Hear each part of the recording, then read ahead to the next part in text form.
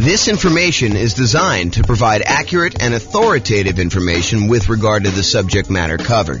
It is offered with the understanding that the presenters are not engaged in rendering legal, accounting, or other professional services. If legal advice or other expert advice is required, the services of a competent professional should be sought. Welcome to the Stanford Real Estate Investing and Real Estate Financial Planning Podcast. Learn all about investing in real estate in Stamford, Connecticut, with a combination of real estate financial planning and modeling with numbers specific to Stamford, plus syndicated, more generalized recordings of live and pre-recorded real estate investing classes, not all of them specific to Stamford. Be sure to stay tuned after the podcast for a message from our sponsors. The following is part 4 of 6 parts of the class, Overcoming Obstacles for Real Estate Investors. Be sure to check out other parts published as separate episodes. All right, let's talk about qualifying for loans. We're going to talk about a couple different things here related to this. So, first part, income to qualify for loans. We're probably really talking more about debt to income ratio. Maybe you're talking about just raw income, but in most cases, in order to qualify for a loan, you're talking about the debt to income ratio. So how much debt you have compared to how much income you have, and the debt would include the property you're buying. So really, it's income and debt. Bring in a partner that has the income to qualify for loans. For example, you could do a straight up partnership, or maybe you're doing nomad by proxy, where you're having mom and dad have you move into the property, or maybe you're the one that's kind of able to have someone else move into the property. In order to do that, maybe you're using some of their income. Creative financing. So all the different creative financing strategies that don't require you to qualify, things like buying properties subject to, or buying properties on a lease option, or getting owner financing. A lot of these do not, just like by law, like it's not by law, but by like the way that the company does business, like the banks, they're not going to require a debt to income kind of qualification thing. You're dealing with an individual seller and it's all a negotiation. Some will, but a lot of them will not. So all the ones that do not require income qualification, like those. You can improve or change your job. So you can do that in order to help qualify for loans. You can use a side hustle in order to increase your income. It's usually going to take a little while for the side hustle to count. Do you remember, Austin, how long it takes for a side hustle to count whether you can qualify for a loan? Is it like a couple of paychecks, or is it a full year? Does it have to show up on your tax return? Yeah, I want to say it has to show up on your tax return, right? Talk to a lender. They'll tell you. House hacking or roommates, even if you're currently renting. So we talked about this earlier, I think in another section, but the idea that you could be renting yourself and get roommates, and that income can help you qualify for when you finally do go buy a property yourself. It's not instant. You can't do this. You can't get roommates for 2 weeks and then use that income. I think it has to show up on your tax return. But if you go and do that, that could actually help qualify you for being able to do your purchase on your next property. Then bring that roommate with you. Change how you're renting existing properties. So if you were getting regular rent on a property, maybe in order to qualify for your next property, you have to convert the ones to short-term rentals, have them done for a year or so. Or maybe you're doing lease options where you're getting slightly higher than market rent, or something like that in order to improve the economics and the income you're receiving on your property. And then finally, optimize or reduce personal expenses, especially those that factor into DTI. So maybe you're looking at your stuff and you're like, look, I've got this really high monthly payment bill, but it's really not that much left to pay off. I probably should pay that thing off to really improve my DTI if it's limiting me from getting my loan. And a good lender will be able to go look at all that stuff and help you decide, hey, look, if you've got $2,000, maybe you should pay off this one thing and get rid of that $80 a month payment you got or something like that. And then things like taxes too. If you go ahead and optimize your taxes, if you're constantly trying to make sure that your property taxes are minimized and your other income tax and stuff like that, that could actually help you qualify in some ways. Any questions on income to qualify for loans? Yeah.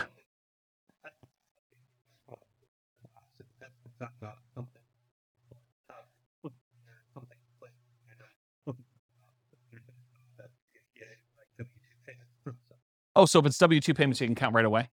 Okay, but doing something like flipping cars or something like that where you don't have W-2, then that needs to show up on tax returns. And a roommate would need to show up on tax returns, right? That's my understanding. Yeah. Go check with your lender just to make sure. What's up? Yeah, I think that sounds right to me, although it could be loan specific for all I know. So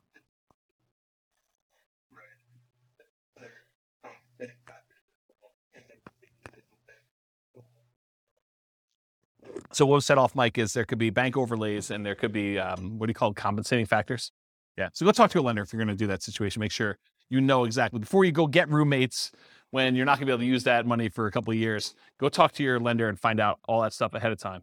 And a lender would absolutely love to talk to you about those questions, provided you're going to use them in the future, even if it's a year or two in the future.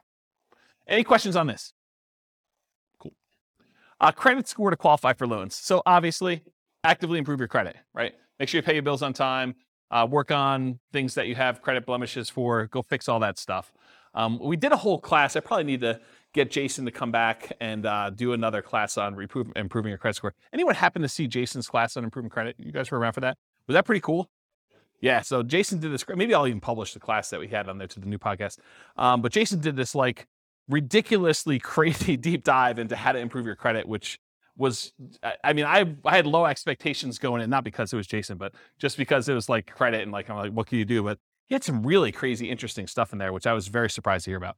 So maybe I'll go publish that one. But actively improve your credit. Bring in a partner that has credit to qualify for loans. So if you don't have the credit score, bring in a partner, or maybe you do Nomad by proxy where mom or dad or grandma and grandpa actually help you buy the property. You move in, you live there for the year. They only have to put 5% down, or maybe you only have to put 5% down, and you overcome the credit score issue by doing that. Creative financing and other real estate strategies that do not require income qualification. In other words, credit score. So if you're doing wholesaling or you're doing real estate brokerage, all those I kind of put in the same bucket. They're kind of like making immediate income by helping people find a property to buy. It's kind of the way I describe it. And depending on whether you're flipping your own personal property as a contract wholesaling, or whether you have a real estate license and you're being paid a brokerage fee to represent one side of the party or act as a transaction broker and get paid a commission to do that. Those are the kind of two different variations of that. Partnership flips and regular flips. So partnership flip is where you have the seller of the property remain as an owner of the property. They leave their loan in place and you kind of coordinate the repairs, and then you guys sell it together and you agree to split the profit on that in some equitable way, whatever you guys negotiate. And then regular flips is where you acquire the property, you do all the work that needs to be done, you resell the property. Sometimes you could do those with hard money loans where it's not required. If you're doing the partnership flip, there's no loan to get. So it's really the seller keeps the same thing. So you don't need a credit score at all. And when you're doing regular flips, it could be a hard money loan or something like that. Or you can pay cash. Already mentioned partnerships. We'll talk about that. Lease option family. So you agree to lease a property with the option to buy it. A lot of times those do not require a credit score in order to do those. Owner financing. And by lease option family, I mean lease option, lease purchase, rent to own, all those things in there, that kind of family thing. Any owner financing, seller may or may not require you to have a credit score, may not have a minimum credit score, may not require a credit score at all in order to do the loans for those. Buying properties subject to or on wrap financing. Those may not require a credit score at all. And then doing the option and option auction strategy, where you just get an option to buy the property, and then you do a 5-day bid sale in order to sell the property in 5 days with the option auction. Any questions on credit score? Oh. Yep. It would change theirs. Yeah, because it would show up on theirs. And depending on how you structure it, it may actually impact yours. Depends on how you structure the entity and what's happening. If you make an LLC and you go to a portfolio lender, it may not impact that at all. If you're not on the loan, the one signing for it. So, all right, any questions on this? Sweetness. Loan spots. So I'm not sure if you guys know this, but the number of spots has changed throughout the years from my understanding. But right now, I'm pretty sure you can have 10 loans on your credit report before you can no longer get conventional investor loans. You can still get owner-occupant loans. You can still buy a 5% down property with loan spot 11 or loan spot 12 or loan spot 13 as long as you can qualify. But for doing additional investor loans, they're not usually allowing you to do more than 10 loans. They won't allow you to do loan 11 or greater as an investor once you already have 10. So that's the way to describe it. And go talk to a lender if you want more details on that. So once you get to the point where you've used up all your loan spots, this becomes a challenge. It becomes a challenge for a lot of folks. So how do you deal with this challenge? Well, one thing you can do is bring in a partner that has spots for loans. So do partnerships where you bring in loan partners and maybe you provide the down payment because maybe that's not a challenge for you. Or maybe you do Nomad by proxy and you have other people getting involved with those and buying the property that way. You could get portfolio loans. So this is the solution I think a lot of investors go to. They'll go to a a local bank that does portfolio loans, that they're not doing conventional financing, they're keeping the loans on their books, and they will allow you to do loans. Typically, the problem with those is most of the portfolio lenders that I know are not doing 30-year fixed rate financing. They're doing a 30-year term, but a lot of the loans are variable. And it could be, they're fixed for 5 years and then they become variable. But the challenge is that they're not 30-year fixed rate financing loans. The local company that I know that does a lot of portfolio loans, they do have a 15-year fixed rate financing loan. So you can get 15 years with fixed rate, but then the cash flow on a 15-year fixed rate financing loan usually is much worse because your shortened amortization period really impacts your cash flow on that. So just something to consider if you're doing those portfolio loans. That's why the 10 loan spots for these loans is so important to be able to get 30-year fixed rate financing. It's kind of an important thing. Get creative financing. So you can do all the stuff we talked about in the creative financing class, subject to lease option, lease purchase, owner financing, all those that don't require any type of income loan qualification and don't use loan spots. You could change the strategy to one that does not require loans at all. For example, buy with a lease option. You're not getting a loan. You're leasing the property, and then you have an option to buy it. Or buy free clear properties. Save up all the money you have in order to buy the property free and clear. Or do subleases. You lease a property, and you have the ability to sublease it. You could also pay off existing properties that you own to free up loan spots. So work toward paying off the property, maybe your lowest balance loan, so that it frees up a loan spot, and then you could use another 30-year financing spot to do that, then pay off another one, then acquire the next property. So you can sort of use this it's almost like the debt snowball, except I guess it is a debt snowball because it is debt, it's mortgage debt. So you're using all the properties and maybe extra income in order to pay off one loan, get it down, become free and clear. Then you only have 9 loans, and then you go buy your 10th property, and you kind of keep repeating this until you get the ones you need. Alternate loan spots with... Yes, if you have a refi, then it becomes a new loan. Yep, yeah. And the same thing with refis. A lot of times they won't allow you to do a refinance if you've already got 10 loans. So it becomes really tricky though, because let's say you go get 11 loans. My understanding, it becomes hard to even do like a rate and term refi on the ones that you had beforehand. So it becomes almost this really weird puzzle that you need to move stuff around, and it gets much harder when you do that. A lot of folks think, the hard part is acquiring the first deal or second deal or third deal. Well, you just change your challenges. I mean, once you get to the point where you have 10 properties, now it becomes a whole new set of challenges you need to work through. It's not that it's easier, just different problems you're trying to solve and work through. If that makes sense. So alternate loan spots with your spouse. So let's say you and your spouse are buying properties. They can get 10 loans on their Social Security number. You can get 10 loans on your Social Security number. You can get 20 combined. So if you're going to buy properties, but you're both going on the loans, or you're both going on title and end on the loans, then that becomes potentially problematic. You limit it.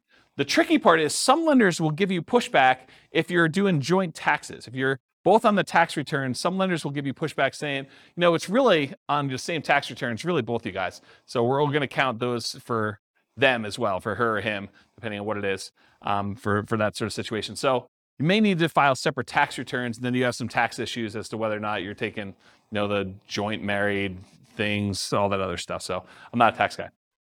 So realize you might get some pushback from lenders if you're doing that. But if you're thinking to yourself, look, I'm really trying to do this 20 loan strategy, and my spouse and I are going to alternate, think about this ahead of time. Go talk to a good tax advisor, go talk to a good lender, and make sure that your plan is sound. And then maybe you do separate your tax returns a couple of years ahead of time before you get close to that number to make sure that you can do what you need to do.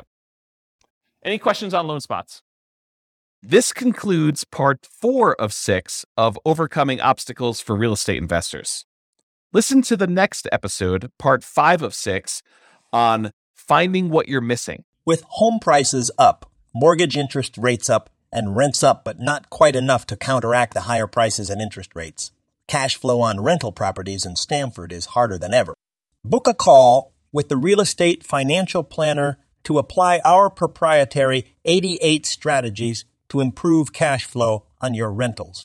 See the show notes for a link to schedule your call and improve your cash flow today. If you're a real estate agent, lender, or professional in Stamford that wants to help our real estate investor listeners, consider reaching out to learn about collaboration opportunities with this podcast. We'd love to add more value to our listeners by having you assist our investors buy, sell, and finance their real estate investments. See the show notes to schedule a call to discuss collaboration opportunities.